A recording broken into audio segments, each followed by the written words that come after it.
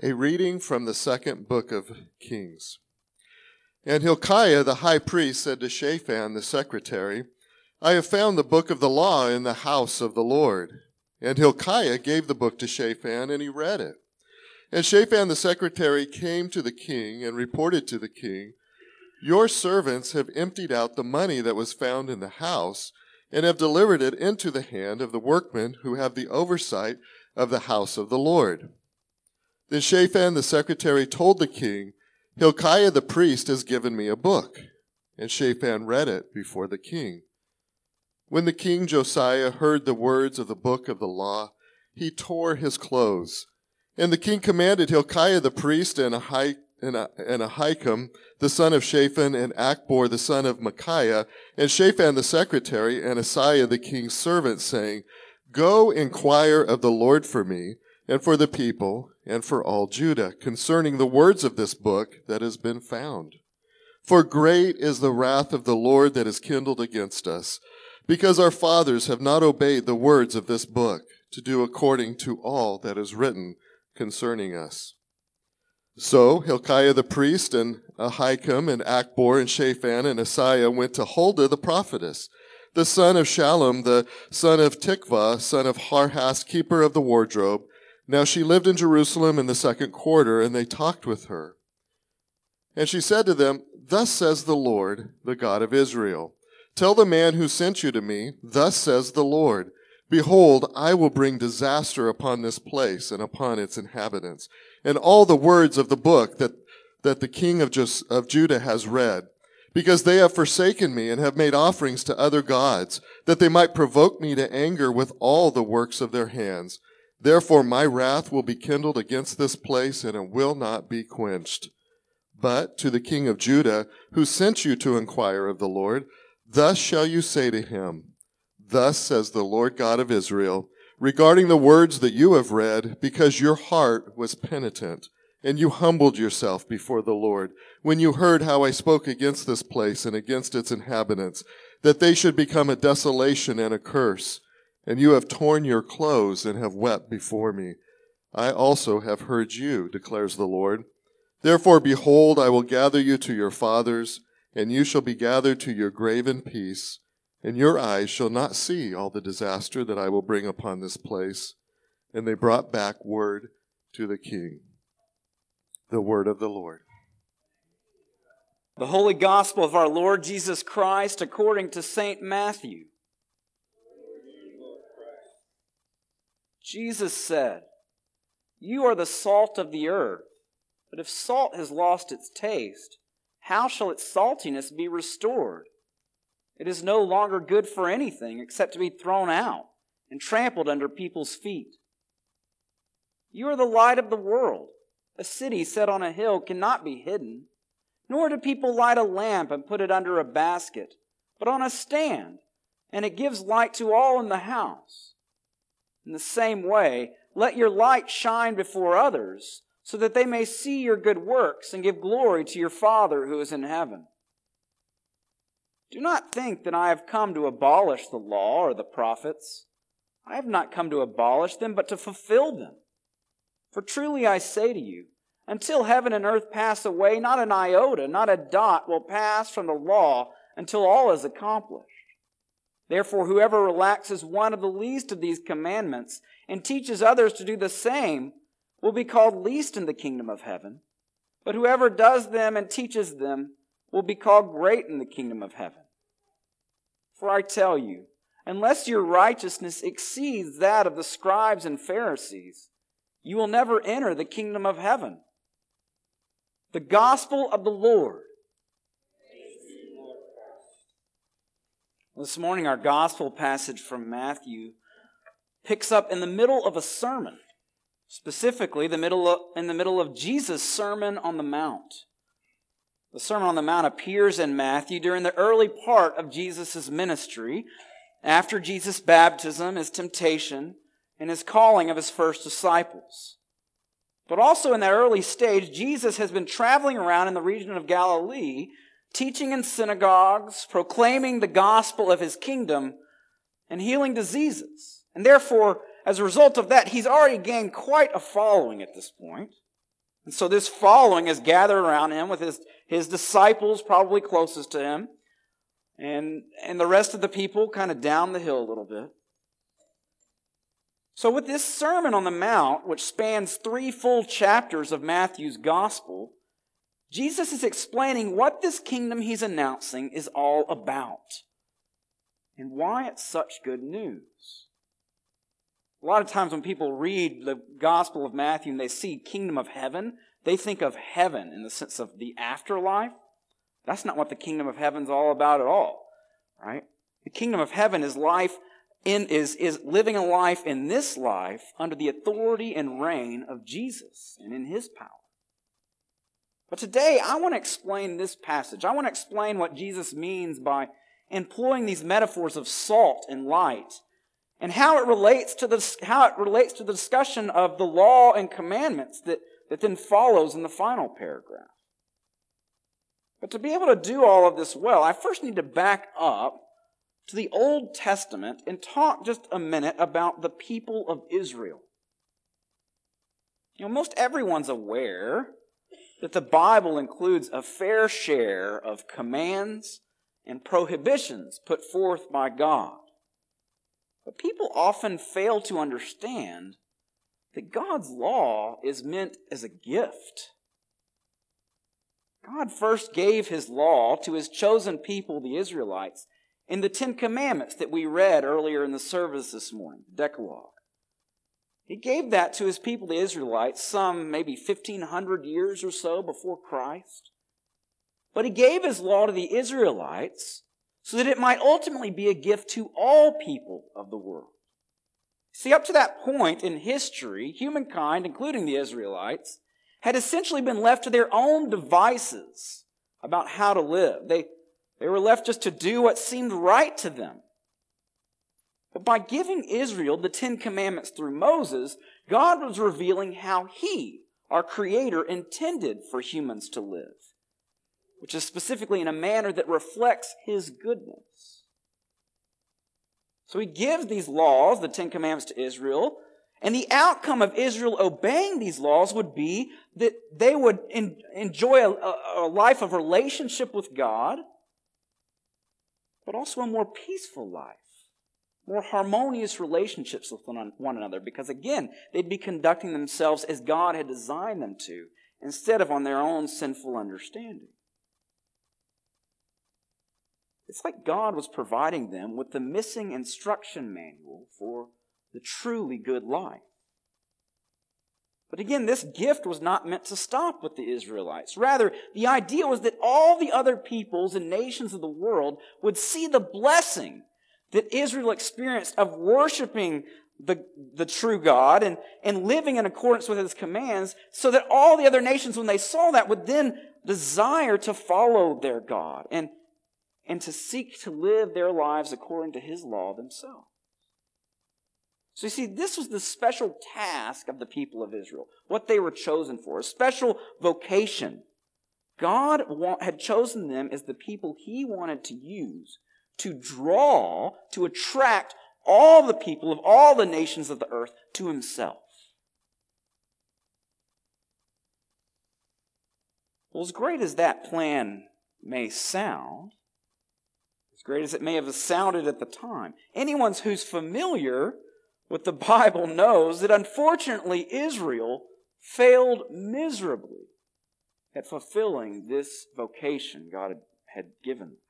In fact, being rebellious humans like all of us, it was only a matter of days, a mere days after they'd received the 10 Commandments enthusiastically saying, yes, we want to live like that. It was only a few days after that they broke the first 2 of them by setting up a golden calf to worship.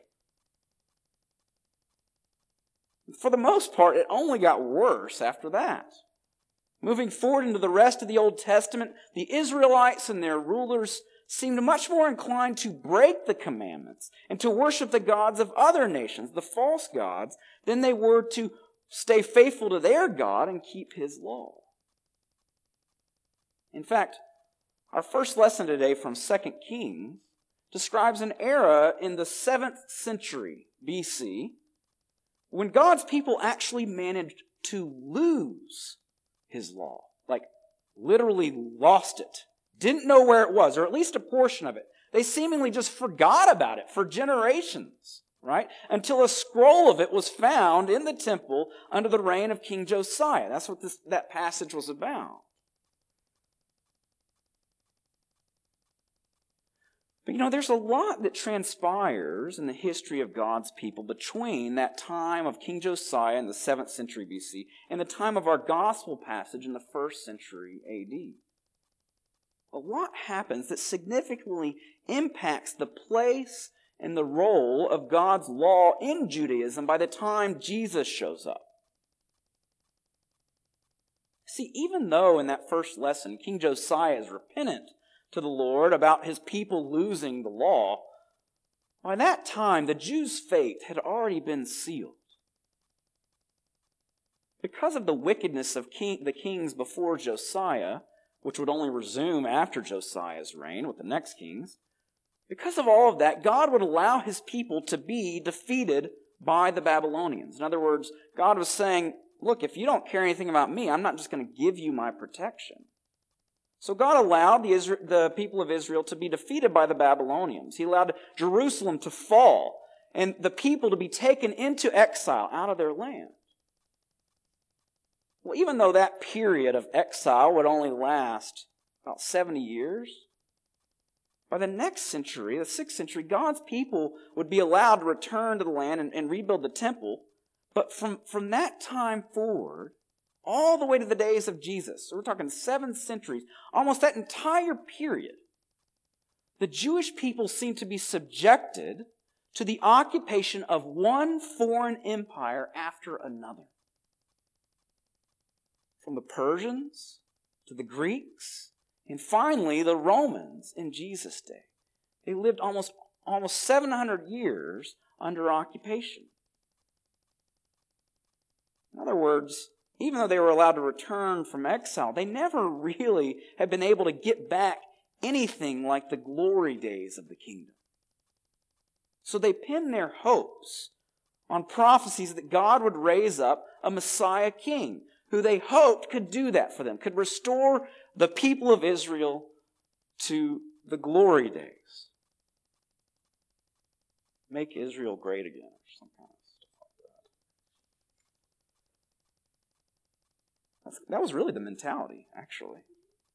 So scholar N.T. Wright explains how during the centuries of exile and occupation, the Jews found themselves under an almost common pressure, right? Because they weren't independent. They were surrounded by peoples more powerful than them, controlling them. They were under an almost constant pressure to assimilate, meaning to conform to the cultures and values and gods of whatever foreign nation was occupying them at any given time.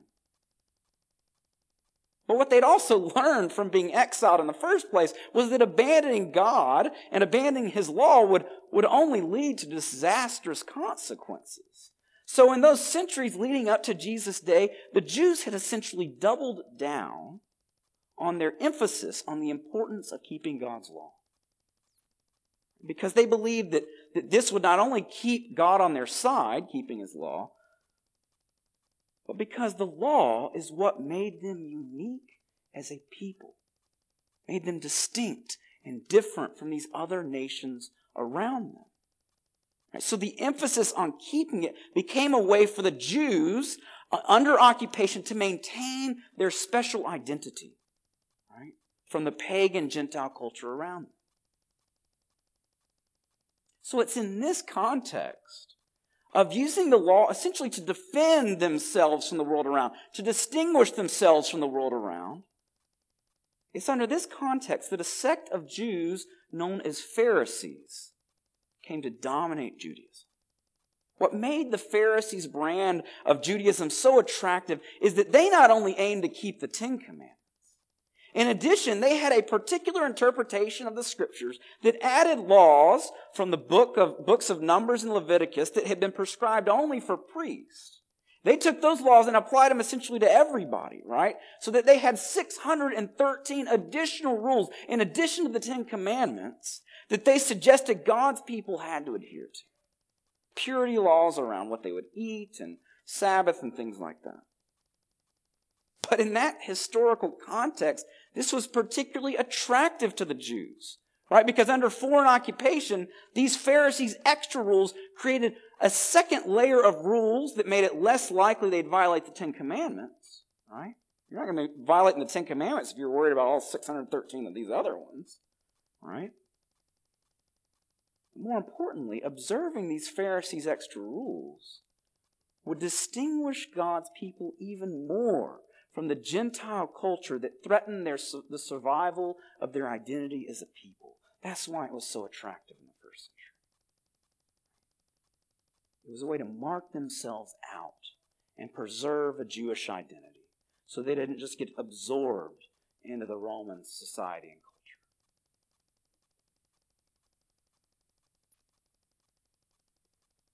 So this is essentially a defensive use of God's law, you see. And by the time that Jesus comes on the scene in the first century, this defensive use of God's law had begun to bear some significantly bad fruit. First of all, by appropriating God's law and these Pharisees' purity codes to fend off Gentile influence and remain separate from them, by doing that, the Jews were failing to fulfill that original vocation God had given them, weren't they? Again, the reason God had chosen to give His law to Israel in the first place was so that the other peoples of the world, the Gentiles, would see what a blessing it was and then come to learn from Israel about how to follow Israel's God and the law themselves. But now, rather than being used to attract all these other nations, the Jews were employing this law and even adding to it, these 613 rules, for the purpose of self-preservation, to fend off these other peoples, to keep the Gentiles away and remain separate from them. So that's the first way that this approach to the law was bearing bad fruit. It was causing Israel, the Jews, to basically give up the vocation that God had given them, to be a light to the nations. But then the second bad fruit that we pick up in bits and hints all over the Gospels is the toxic religious culture that this approach to the law was creating within Judaism. A toxic religious culture. Anybody know anything about toxic religious cultures?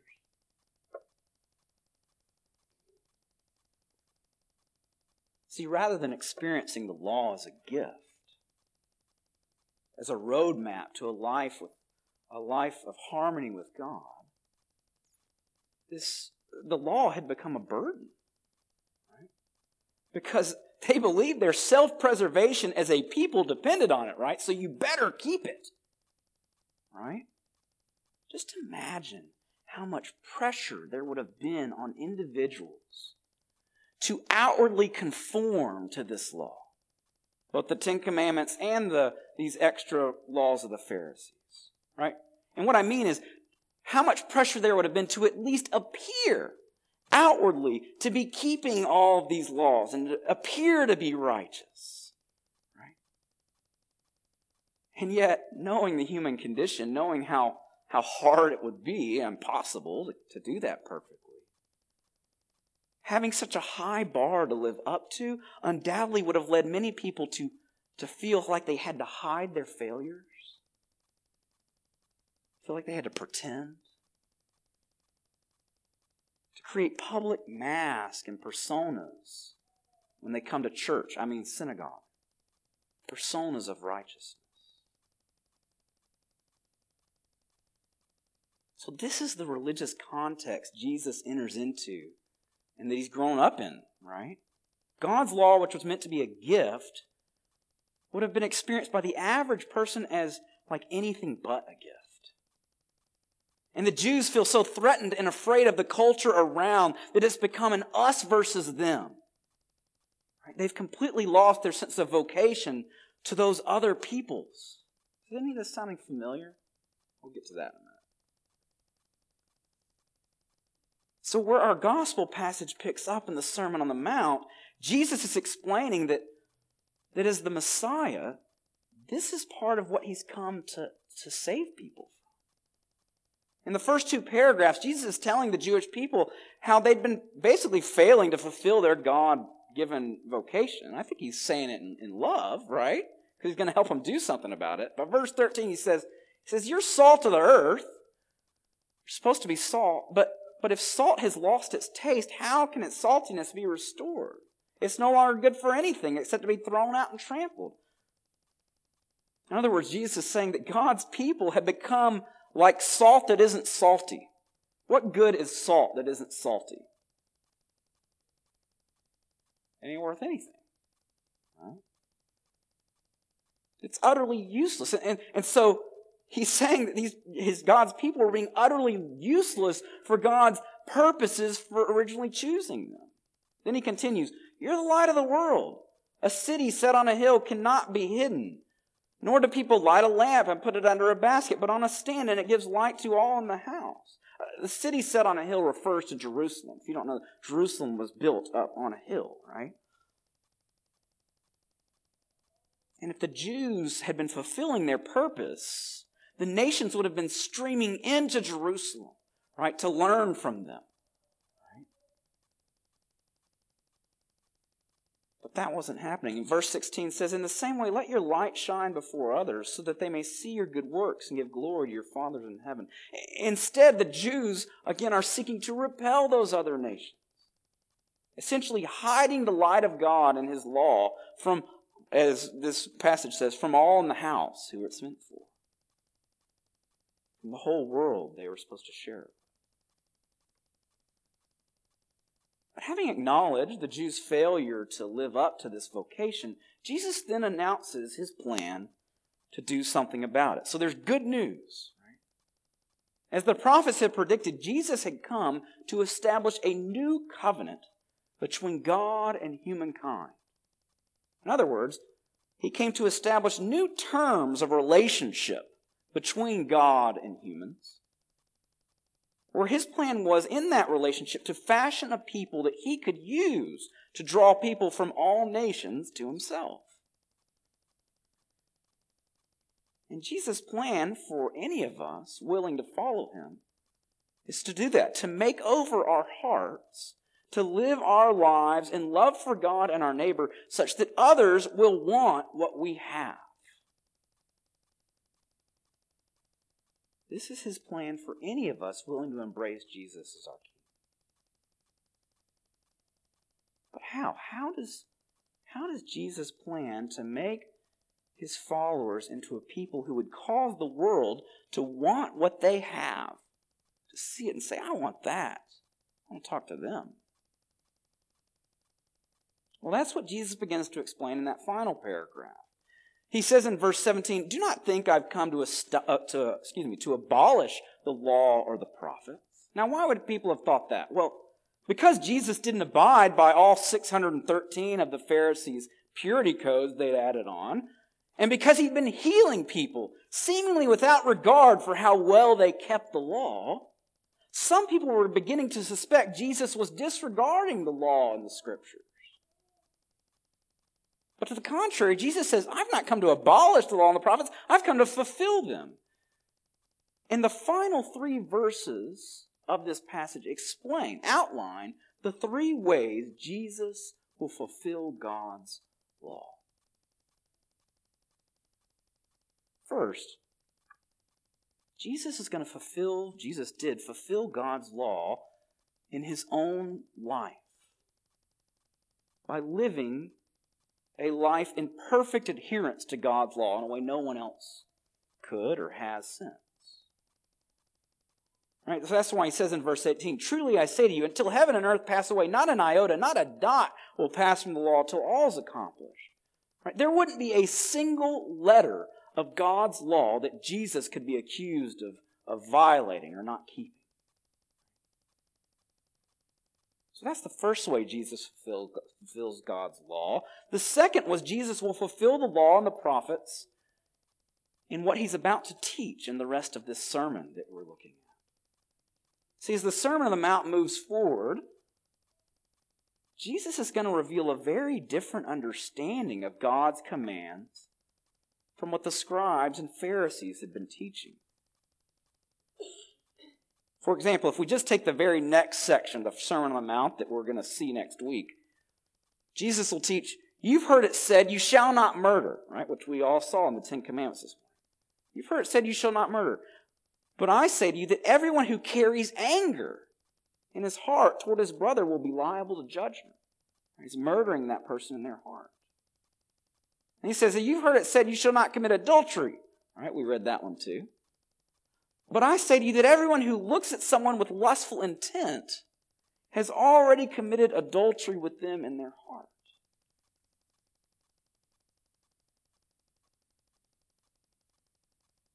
Well, the difference between this and what the scribes and Pharisees have been teaching is stark. As N.T. Wright says, while the scribes and Pharisees were focused on defining and honing people's understanding of these outward behaviors necessary for keeping the law, am I keeping it just right with this action or behavior? While they're doing that, with teachings like this, Jesus is revealing that the key actually to obeying God's commands, the key to obeying them outwardly, must begin on the inside. With learning how to deal with our sinful desires and impulses in our heart, right? How to surrender those over to Jesus and rely on Him to not succumb to them. That's the key to obeying all these commandments outwardly.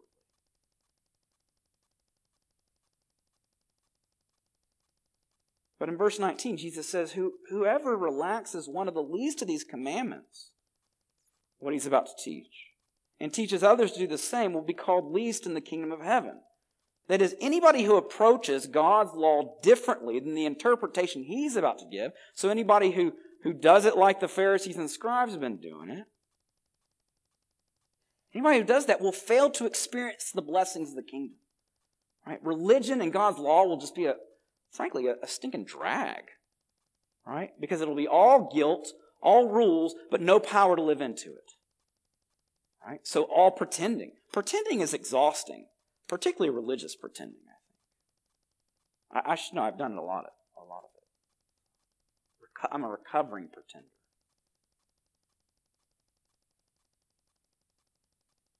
So he says anybody who doesn't really embrace the way he's explaining the law should be fulfilled isn't really going to experience the blessings of the kingdom, and religion's going to be a drag. But, he says, whoever does them, whoever does seek to fulfill God's law by first looking inside, because that's where all our sin comes from anyway, misdirected desires and instincts gone awry, whoever does that will be called great in the kingdom of heaven. So that's the second way Jesus fulfills the laws. He explains its true meaning, how to really keep it. This leads to how Jesus intends to fulfill the law in a third way.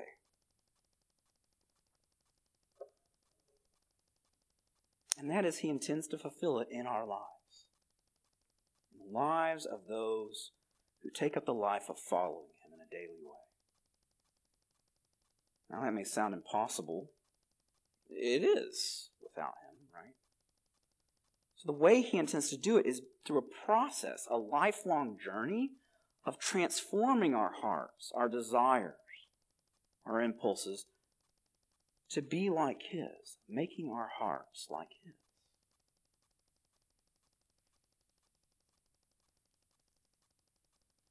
So how is He going to do that? How does He do that? Well, anybody who trusts in what Jesus has done, right, all the way to the cross, and His trust in His teaching, that He knows truth better than we know truth, anybody who trusts in Jesus more than themselves, who can make this turn to make Him king, follow Him, any of us who do this become an adopted child of God. And being an adopted child of God means we are able to receive, we're on the receiving end of the very same unconditional love from God the Father that is received by Jesus Himself. So you see, while we may have lived most of our lives with people, with authority figures or parents or whatever, trying to get us to do what they wanted through coercion and fear, and frankly, the church doing that too, unfortunately, that's not God's way. God's way is to change our hearts through love. to be so filled with his love, we want to love him back and glorify him in our life. That's a lot different. That's a whole different religion than what the Pharisees were doing. Frankly, what you'll hear in a lot of churches today.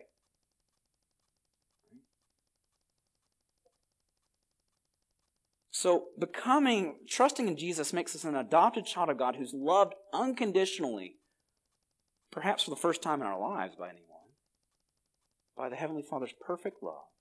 It also means we're given a new family in the church where ideally, and I do say ideally, we don't have to pretend. I'm going to talk more about this in a little bit because it is ideally. Ideally, the church should be a place where we don't have to pretend, where we can receive and be honest about our struggles and receive encouragement in our struggle against that old sin nature that we're so habituated to live into. But then finally, the way his law is fulfilled in our lives is we're given the gift of the Holy Spirit, the very present spiritual presence and power of Jesus to help us to increasingly love God and love our fellow man as Jesus loves. That's what the process of change, the lifelong process of the Christian should be, of God changing our hearts, Jesus changing our hearts to be like his. That's how it works. Further on, I wanted to say, that's actually attractive to the world around. More fear and coercion and condemnation, not attractive, right? The world has plenty of that, right? They get it wholesale. So the way Jesus intends for his followers to actually make the world take notice,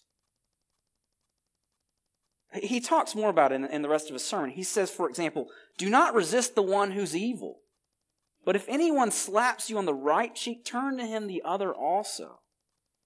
He says, you've heard it said you shall love your neighbor and hate your enemy, but I say to you, love your enemies and pray for those who persecute you. Love your enemies.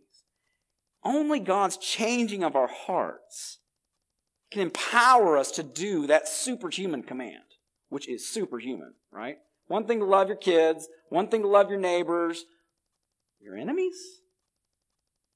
The people on the other side of the political divide, the people who've hurt and wounded you the most. That takes God's help. And it's a journey to live into that more and more, right? We don't do it perfectly. He progressively changes our heart to be like his. And when we do that, the world will notice because it'll be something they don't usually interact with. Right? Frankly, they don't usually interact with, particularly from the church. So this is how Jesus is going to make his followers to be salt and light to the nations in ways the Pharisees didn't. And this is why in verse 20, he says, unless your righteousness exceeds that of the scribes and Pharisees, you will never enter the kingdom of heaven. Now, I already said, most people read that and think, now wait a second. These scribes and Pharisees, they were particular about keeping God's law. And you're saying I don't get to heaven if I don't do it as well. That's not what the kingdom of heaven is. The kingdom of heaven is living a heavenly life now in the power of God. And we can't do that unless we get over the ways of the Pharisees and scribes, right, which use God's law oppressively on people, and allow Jesus to change our hearts. And for the keeping of God's law to come from within us and not just outward performing. It's so miserable.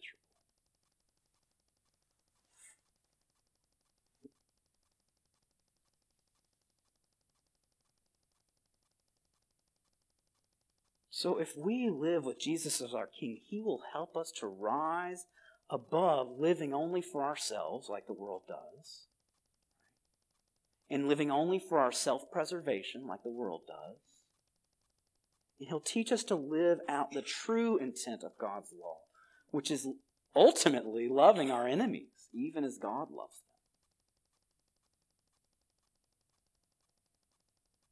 But before I close, I would be remiss today, I've made hints of it already, if I didn't acknowledge that in today's church,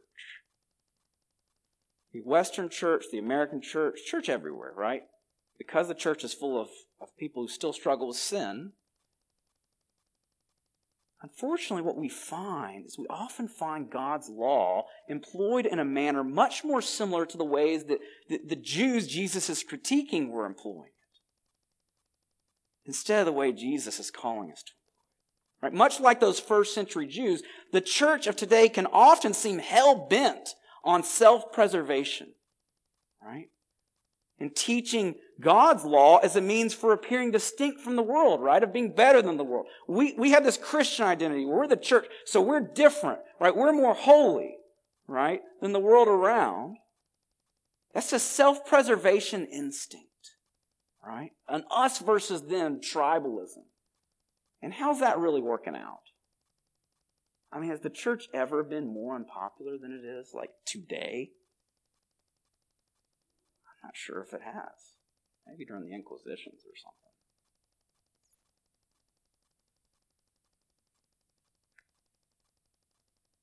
So the fruit born by approaching God's law with a self-preservation, defensive, us against the world mentality, the fruit has been just as bad as it was for those Jews in the first century. Because within church communities, it places enormous pressure on believers to pretend, on believers to outwardly conform, to hide their failures, right? To create these public masks and personas of righteousness, right? Just to remain acceptable. Why? Because what's at stake? We got to be holy, right? But this is in direct contrast to the path toward Christ-likeness that Jesus lays out. Where because of grace, we don't have to pretend that we're perfect. We don't have to pretend. Can you hear that this morning? You can stop pretending. Stop pretending you got it all together. You got life whipped.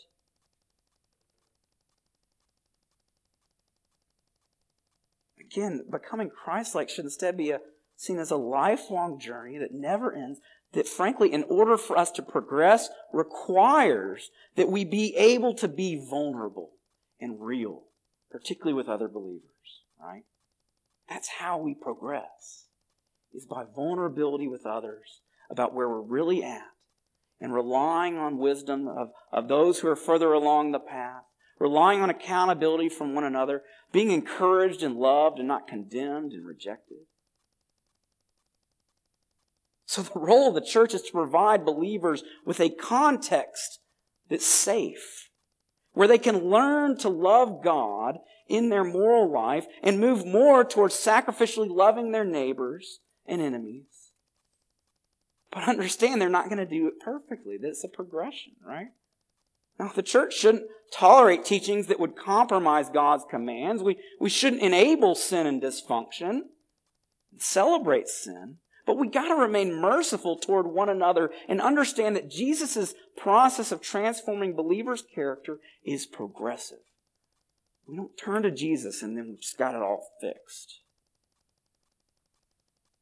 So that's the bad fruit that needs to be corrected inside the church. Lessons from this passage. But toward the outside world, we must not abandon our vocation to be salt and light out of fear and self-preservation. In the public square right now, that is what the church is doing. They are afraid. They're more afraid than people who don't know Jesus, which makes no sense. Right? It's all about saving their own butts and their own bank accounts. Right? They're terrified. And in doing that, they're giving up a chance to be salt and light to the world. The epidemic of tribalism and using God's law to judge and condemn non-believers in the public square is pretty out of control. And the reason is because that's a lot easier than figuring out how to love people. Especially people different. Especially people you don't understand. Just can't relate to their experience. It's a lot easier just to write them off. So I want to close by asking if we can repent, if we're willing, in our own hearts and lives, to repent of any ways we've been participating in that culturally. Both that culture toward the outside church and a culture within the church. I know there's people here from other churches, right? Can we repent of participating in that? Can we make amends to those we've harmed so that Jesus can actually restore us to saltiness?